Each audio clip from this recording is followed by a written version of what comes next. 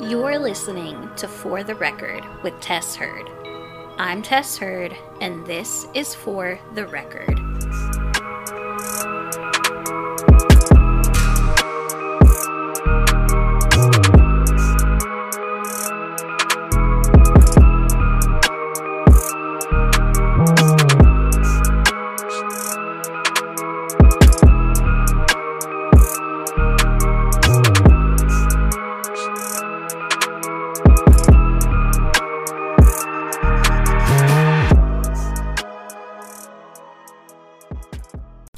Hello, true crime lovers, and welcome back to another episode of For the Record with Tess Heard.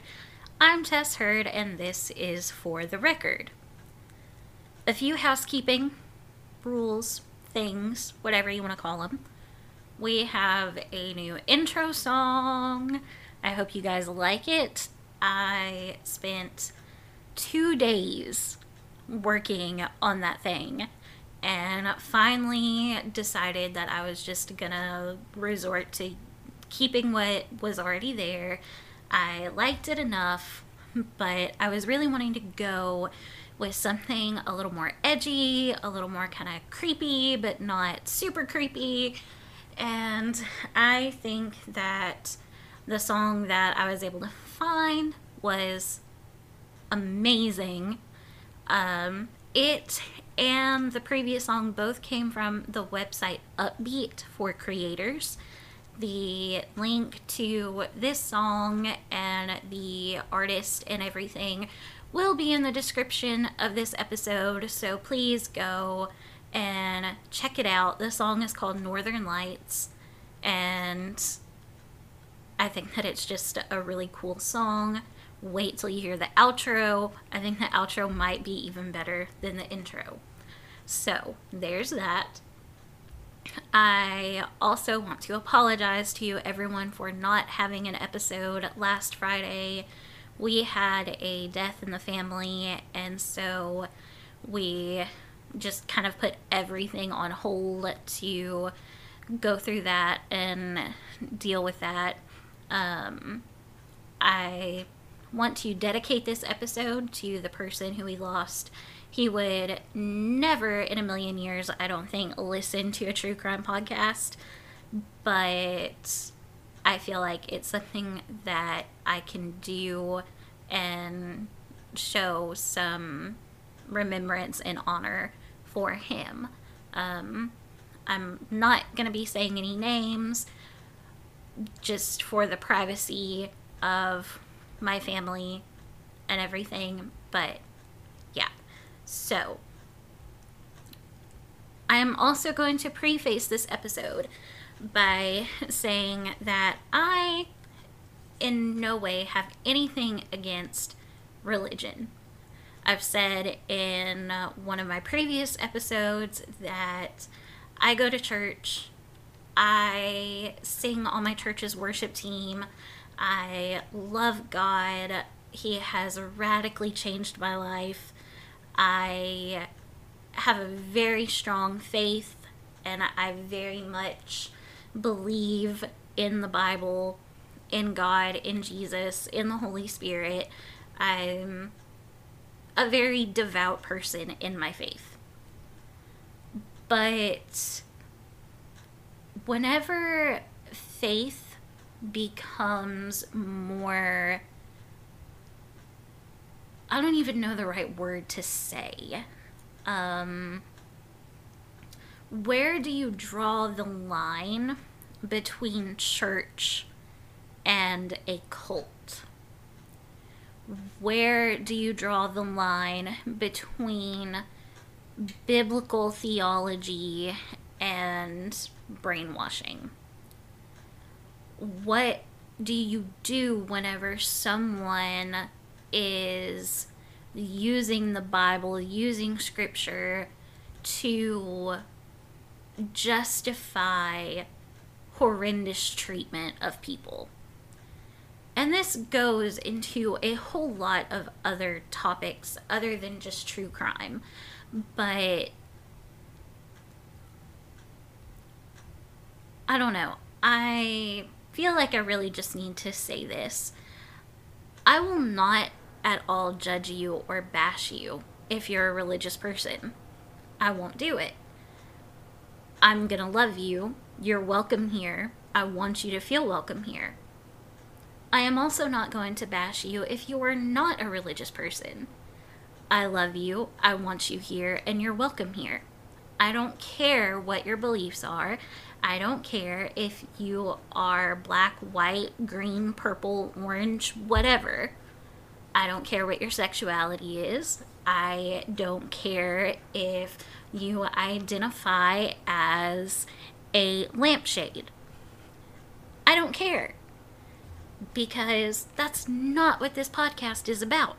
This podcast is about bringing awareness to cases, to victims, to people who deserve to have some recognition. But this case does involve religion, which is why I felt the need to preface this by saying all that. And I realized after reading over my script that even though all of this is based on religion, there isn't a whole lot about the religious beliefs of this family. So I did find that kind of interesting. So if it seems like I've left that out, I promise that I haven't. There just hasn't been a lot of stuff I've been able to come across that depicts and goes into detail what everything is. So to get the full picture of this case, we have to go back, all the way back to 1985. Now, I know that 1985 doesn't seem like it was that far away, but I swear, time keeps moving forward and I'm standing still. I don't know if that just happens when you hit 30 or what, but it is seriously, I feel like the early 2000s were just a couple of years ago. So to some of us, while 1985 really doesn't seem like it was all that long ago, it's been quite a few years. And I hate to be the one to tell you that, so please forgive me. But moving forward, David Turpin was 23 years old when he met 16-year-old Louise. I know that things were different back in the 80s and age gaps weren't as big of a thing, but I don't know, that seems kind of a big deal to me. Supposedly they met at a church function. Louise was singing in the church choir, and David just thought that she was the prettiest little thing. Little, emphasis on little, like she was still a child and he was a full-fledged adult. So, yeah.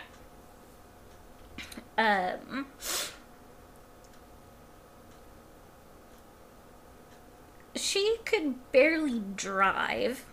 She couldn't drink. She couldn't vote. She couldn't even go see an R-rated movie.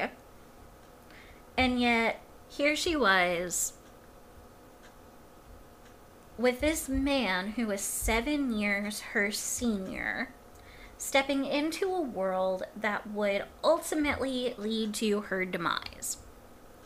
I want to clarify here, thank goodness nobody died in this story.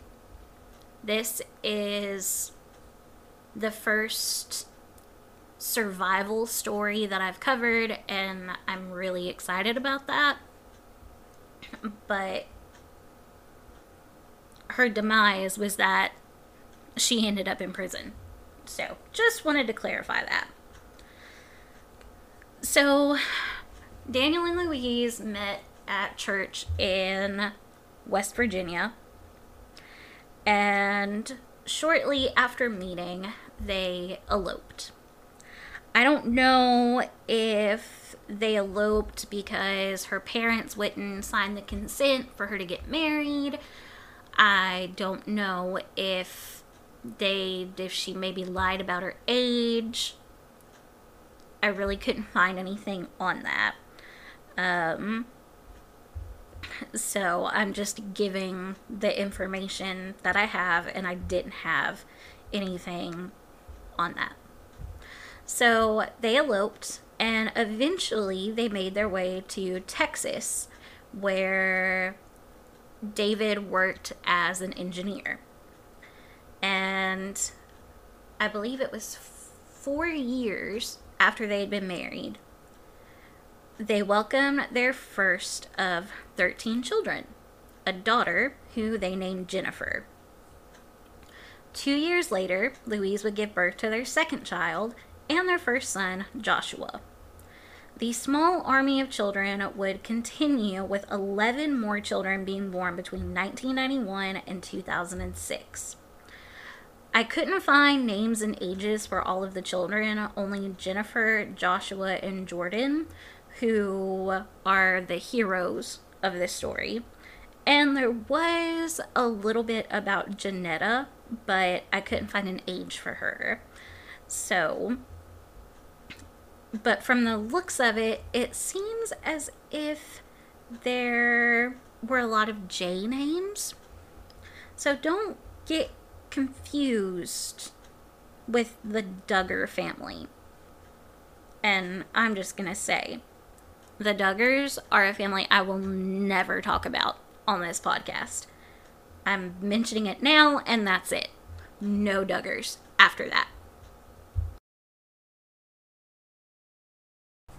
So by the mid-2000s, the family had moved from Texas to California, making their forever home in Paris, California.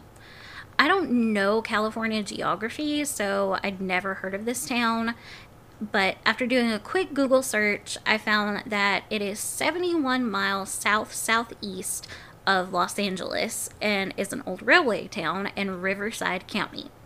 I also didn't know what a railway town was, so I had to look up that too.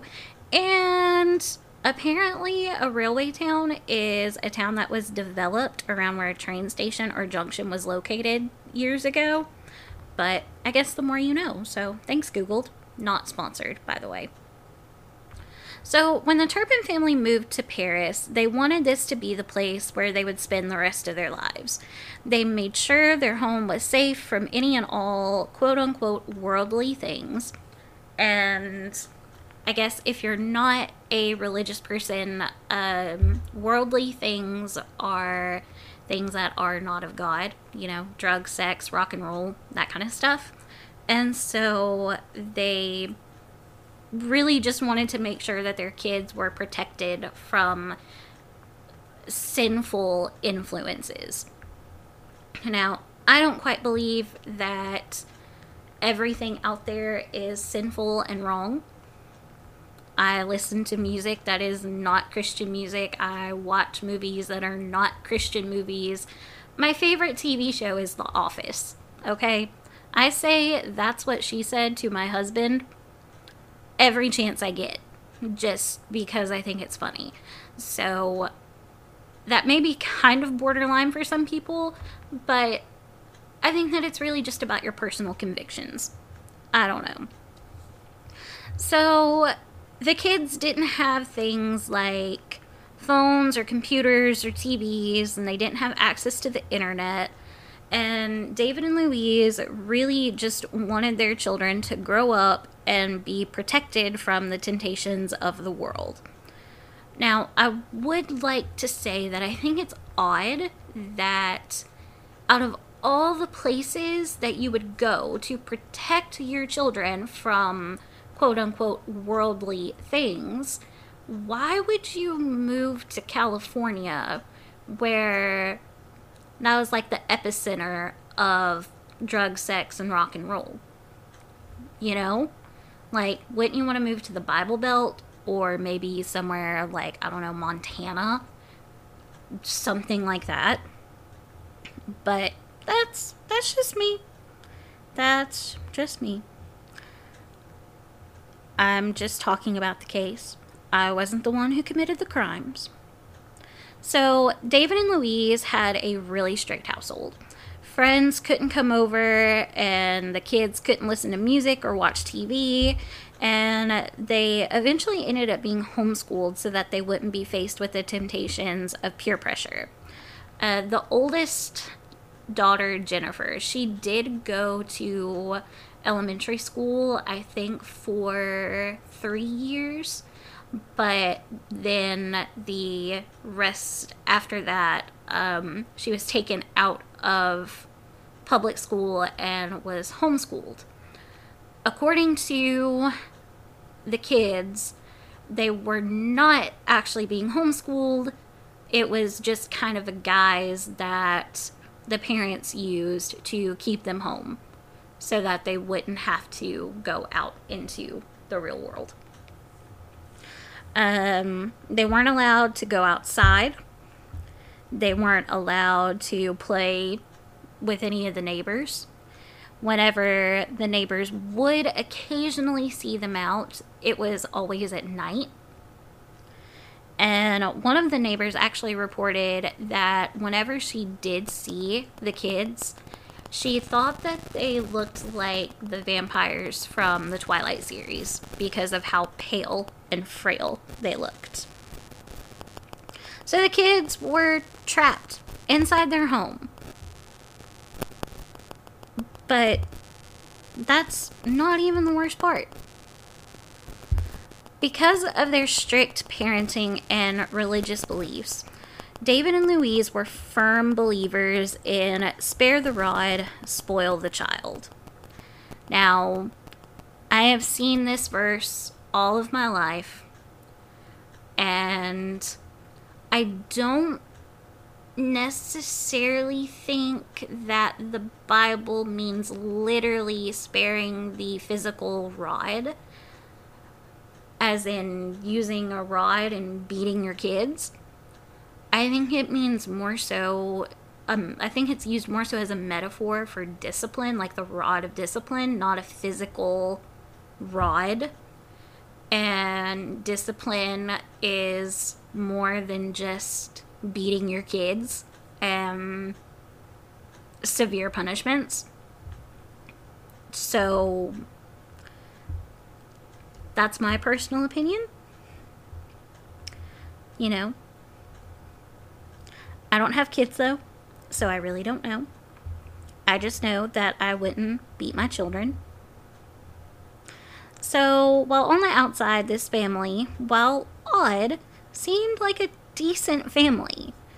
None of the neighbors ever reported anything that would make them think that they were abusing their children or anything like that. They said that the family was strange, that they were odd, but, they weren't unpleasant people. Whenever David and Louise would interact with some of the other neighbors, they weren't,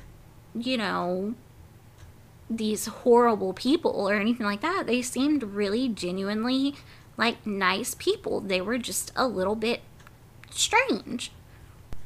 But while the family may not have seemed like they were evil and corrupt abusers, what was going on inside this house could only be described as a house of torture and a house of horrors. And I just want to give kind of a trigger warning here. This is going to be talking about child abuse. It is going to be a little hard, so just a little bit of a warning there. So the food in the house was scarce. David and Louise had plenty of food that they could eat, and they had what the kids called good food. They were able to, go out to eat. They had frozen meals that they were able to eat, but all of the 13 children had to eat a piece of bread and peanut butter for most of their meals. If they got caught taking any food from their parents' stash, then they would be beaten. And then afterwards, they would have to eat ice cubes with ketchup and mustard for their meal. Which, I mean, come on. How can you even... I don't even know. I don't even know. So, David and Louise claimed that the children were too expensive. And so that's why they had to eat such limited food and weren't allowed to have the good stuff. One of the children said that at one point, one of the younger siblings took a piece of candy from Louise's stash, and the younger sibling was choked and then chained to their bed for days on end. They would be denied food and water. They would be chained up for insane amounts of time. Some of these kids were chained up for weeks at a time. And they were only unchained to eat when they were allowed and to go to the bathroom if they could make it on time. The children were only allowed to shower or bathe once a year. Once a year. Can you imagine that? Can you imagine how awful and disgusting they felt about themselves, knowing that they were chained up to their beds where they were probably living and sleeping in urine and feces for ungodly amounts of time and then not being able to clean yourself up? Jordan said in an interview that there were some days that she woke up and she couldn't breathe because of how horrendous the house smelled. It was a literal pigsty. The oldest of the siblings, Jennifer, said in an interview with Nancy Grace that she was forced to also punish her younger siblings if they did something wrong. And by wrong, I mean by the standard of David and Louise wrong. Like when the younger sibling took a piece of candy from the mom's stash, they said that the younger sibling stole the candy and had to be punished for stealing because stealing was a sin. And all of this went on for decades. Yeah, you heard that right. Literal decades. These trash human beings beat, starved, neglected, and tortured their children for years upon years. And no one noticed. Maybe because they didn't let anyone into the house. And when someone would come into the house, they would make it seem like they were just a normal, happy family. Louise's sister said in an interview that she stayed with the family for several months, and she never noticed anything that would make her think the kids were being abused. She said she did see a lack of affection in the home, but it wasn't enough to make her think anything was going on. She also said she thought it was weird that while staying with the family that she wasn't allowed to have friends over, but respected the wishes of her sister and brother-in-law and would always go out to see her friends instead of inviting them over. But still, how do you not see the signs of abuse when they're right in front of you? Or did David and Louise just cover it up that well? Finally, though, on January 14th of 2018, enough was enough. Jordan had overheard her mother say something about them moving to Oklahoma. And she knew that this was her only chance to act. She knew that if anything was going to happen, if they had any hope of getting out of this house, it was now. Because they were planning on moving to Oklahoma the next day.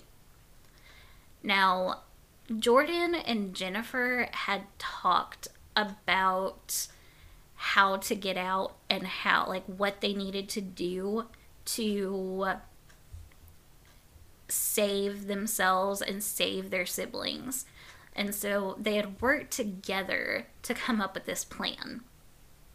And it just so happened that some of the older siblings had been trusted enough to have smartphones.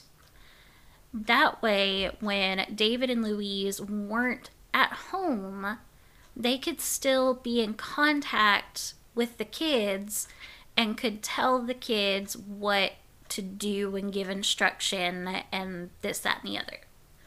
So one of the older brothers had gotten an upgrade to a cell phone and had a spare one just kind of laying around. And instead of throwing it away, he gave it to Jordan. And it didn't have any kind of service or anything on it. It wasn't active, but she was still able to access the internet on it. I don't know if they had Wi-Fi in the home for David and Louise to use, or if maybe she was able to get Wi-Fi from a neighbor's house or something. But she ended up discovering Justin Bieber. And I'm not a huge believer. I have liked him on and off over the years, but he's not my favorite artist of any kind. But Jordan would watch these interviews of him and listen to his music, and he was always talking about God and how God loves people and how God is a good God, and, you know, just being really encouraging about his faith. And that really made Jordan start thinking, you know, that's the God that I want to have something to do with, not what my parents are telling me I have to have something to do with.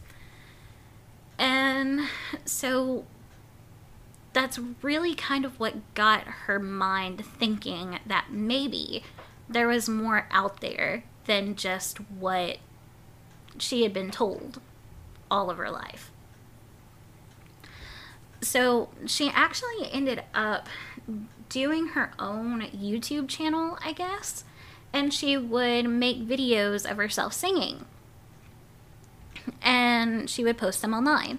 So eventually people started commenting on her videos like, you know, why are you always inside, or why are your clothes always dirty and stuff like that. And so she ended up talking to someone that she met online about what was going on in her home, and the person who she ended up talking to was like, hey, you need to call the police, you need to get help. And up until this point, Jordan didn't even know what a police officer was. That's how sheltered these kids were. Now, Jennifer had seen TV shows while the parents were away. Whenever they weren't home, they would watch TV and they would get on the internet and do all the things that they weren't supposed to do. So at one point, while David and Louise were gone, Jennifer turned on the TV and started to watch the show Cops. And so Jennifer knew that there were people out there who could potentially help them. So Jordan and Jennifer worked together to devise this plan where Jordan would sneak out of one of the bedroom windows and take this deactivated phone and call 911. And that's what she did. Now, before you say anything, yes, the phone was deactive. It didn't have service or anything on it. But you can still call 911 even if your phone doesn't have any service. The emergency call option is always usable. So if you're ever in a situation where you don't have service or your phone service has been cut off and you need emergency personnel, you can still call 911. So whenever Jordan called 911, she said that she was shaking so badly that she couldn't even get her thumb to press the buttons to dial the number. She was so scared. And she thought for sure that if her parents saw her, if they found her outside, if they knew what she was doing, that they would kill her right then and there. Even if they knew the cops were coming, they wouldn't care. They would kill her. So Jordan was trying to tell the dispatcher where she lived. And she had taken an envelope from inside the house with her and was trying to read off the address, but she didn't know what her address was. And she didn't know what street signs were. She didn't know that she needed to be standing on a sidewalk and not just out in the middle of the street. So the dispatcher finally asked if she saw a stop sign anywhere around her, and Jordan knew what a stop sign was and went to the stop sign. And the dispatcher was like, okay, stay there until the officer gets there. That way he can know where you're at. So they were able to use GPS to locate the phone, and thus finding Jordan. And so when the officer got there, he thought, this girl just ran away from home. He's gonna take her back home, get her all settled in and everything, and then his shift would be over. But that's the farthest thing from what this was. Jordan said that she ran away from home because her parents were abusing her and 2 of her younger siblings were currently chained up. And the police officer was like, what? What do you mean they're chained up? How are they chained up? Where are they chained up at? And since she had the cell phone, he asked her if she had any pictures. And she was like, oh yeah, I knew that I would need pictures because I was afraid that I was afraid you wouldn't believe me, so I took pictures so you could see, so you wouldn't take me back there, and so we can get my siblings out. And she was just talking so much and giving as much information as she possibly could. And this officer is like, what in the world have I just walked into? What is this? And I can't blame him. I mean, that's a lot of information coming from this 17-year-old girl who looked and sounded more like she was, 12 or 13. So after talking with Jordan for a while, the police officer called him for backup and they went to the home. And the dispatch received the call at a little bit before 6 o'clock in the morning, I think. And by the time he got to her and they talked and he called for backup, they got to the house and the sun was coming up. So early bird gets the worm. In this case, late night officer saves the girl. So police officers knock on the door. Jordan is sitting in one of the cop cars. She's safe. Nobody can get her. She's good. The police officer sitting in the car with her was very reassuring and very kind to her and was like, you're okay. Everything's going to be okay. You're going to be all right. They're not going to get you. You're not going back there. It's okay. So the officers knocked on the Turpin door for 2 minutes and 10 seconds before someone finally answered. And I know 2 minutes and 10 seconds doesn't seem like a very long time, but whenever you're waiting for someone to answer the door, it's kind of like microwave minutes. You know how microwave minutes seem to be like 3 times as long as regular minutes? I have a feeling that's kind of how the officers felt. So once the door opens, David and Louise both are standing there and they're like, what's going on? Like, why are you knocking on our door at this hour? We're like, you woke us up. What's going on? And so the officer was like, well, we received a call and we needed to do a welfare check on your children and make sure that everyone's okay and that there's not any kind of, make sure nothing's going on.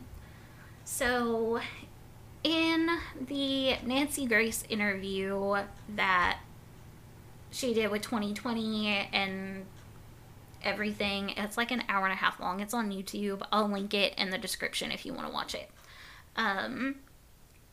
You got to see the body cam footage from the officers, and they walk into this house, and first of all, David and Louise look like wannabe hippies. Like, I try not to judge people by their looks, but these people were not like very put together people at all. And I know that they just woke up and everything, but I mean, bedhead doesn't even begin to describe what they looked like. It was just, yeah, it was awful. So they walk into this house and the floor is covered in crap, like literal crap. There were human feces, animal feces, rotten food, mounds of trash just rotting in the floor. The walls of the home that were once white were now a disgusting shade of brownish gray because of the filth. As they walked through the house and looked in every room, they were able to see that the filth just continued throughout the whole home. And they even said that in the bathroom, the shower floor was so disgusting, it was covered with black mold. And that just utterly breaks my heart for these kids. Like, oh my goodness.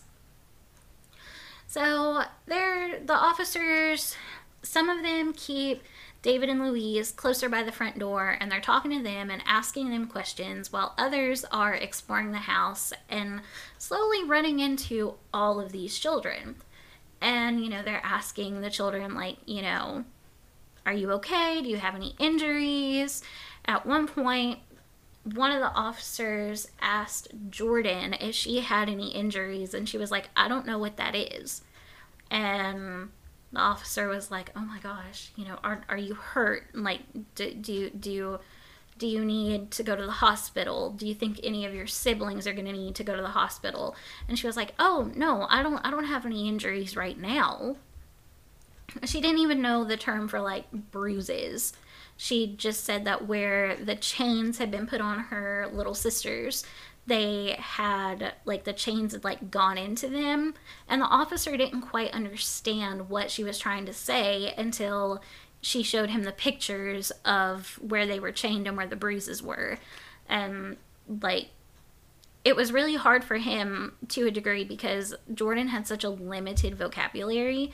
So she couldn't just tell him everything she needed to tell him. She was trying her best, but nothing could have prepared any of these officers for what was actually inside that home. So after doing their walkthrough of the house and everything, and seeing that the children did have some injuries and bruises and everything, they ended up finding, at the time, 29-year-old Jennifer. And Jennifer was so malnourished that she looked like a small child. They could not believe the state of some of these kids. And I need to not get ahead of myself. So at this point, yes, the kids were in a bad situation, but they didn't necessarily have like the proof that they needed to arrest David and Louise. But David was sort of trying to hide another bedroom door. And when the police officers noticed this, they were like, okay, get out the way. We need to get to what's in there. So they finally get into this room, and in this room were 3 more kids, one of which was shackled down to the bed. And he was shackled in a way that he could not turn, he could not roll over, he basically couldn't move. So immediately, police officers were like, cuff them. Like, get those 2 cuffed and put them in separate cars and take them to the police station. And so they did. And they were able to get the little boy out of the shackles and everything. And immediately, all 13 of the kids were taken to the hospital. And it's so heartbreaking. Some of these children could barely walk. Some of them had heart complications, heart defects because of the lack of nutrients and nourishment. They all were severely dehydrated. They all had to be in the hospital on medication. Jordan said that she didn't even know what medicine was until she went to the hospital that day. And it just absolutely blows my mind.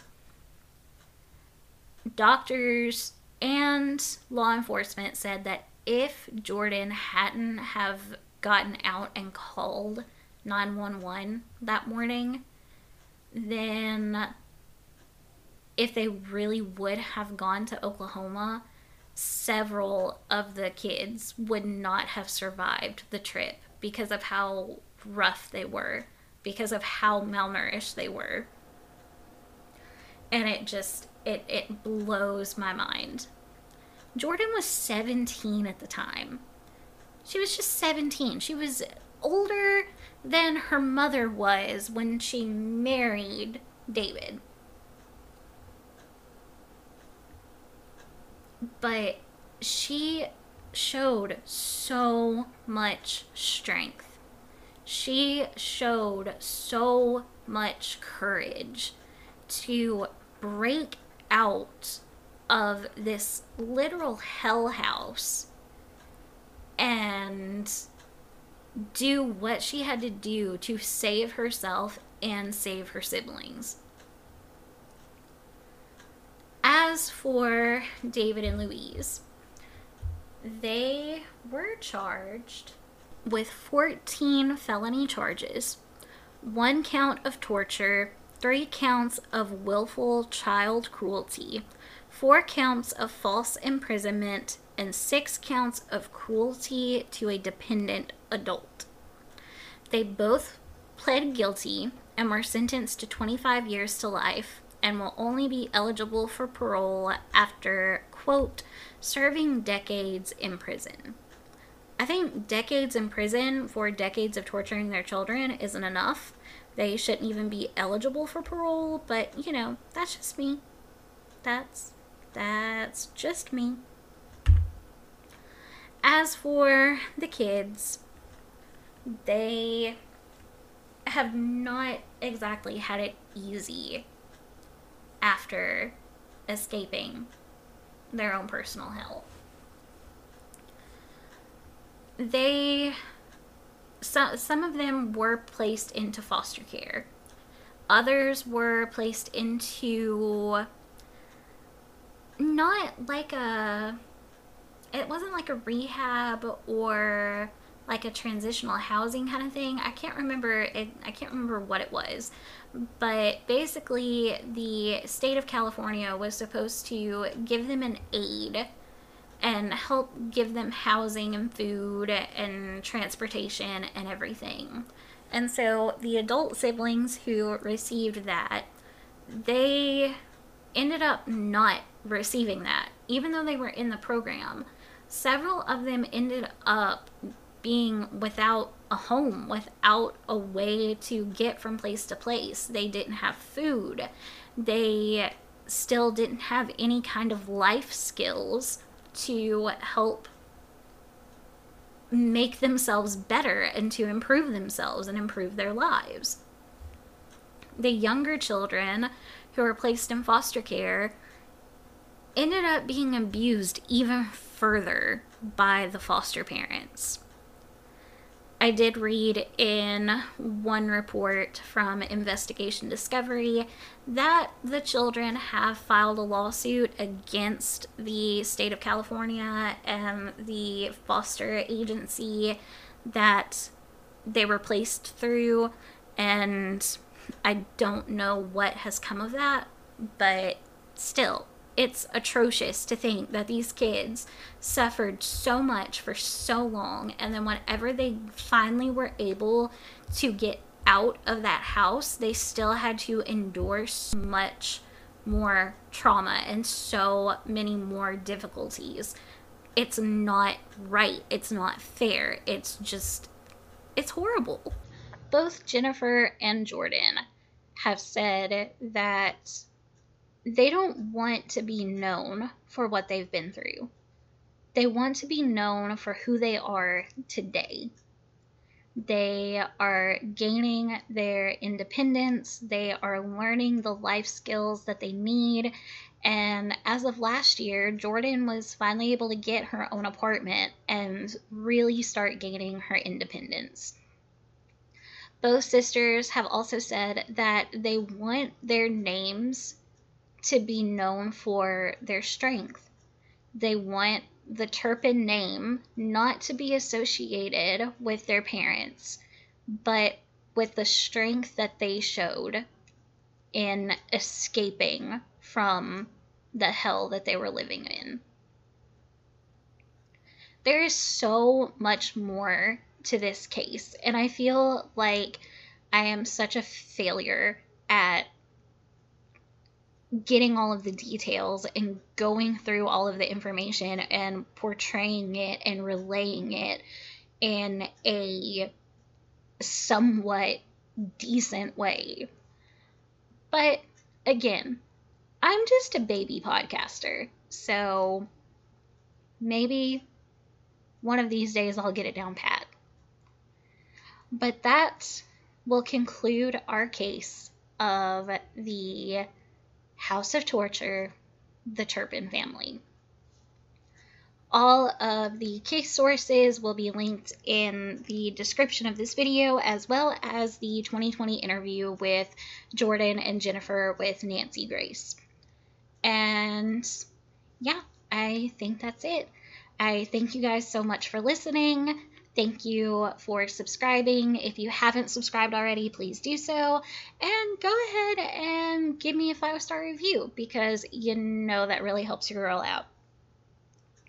I also am using a new recording software, so I don't know if that's going to improve the audio any or not. And I have also changed recording locations to where I am in a more fabric padded room instead of on hardwood. So maybe that'll kind of reduce the echo a little bit, but Let me guys know what you think. Don't forget, we are available on Spotify, Apple, YouTube, iHeartRadio, Amazon Music, and Google Podcast. I thank you guys again for listening and can't wait to bring you the case next week. We'll see you guys then.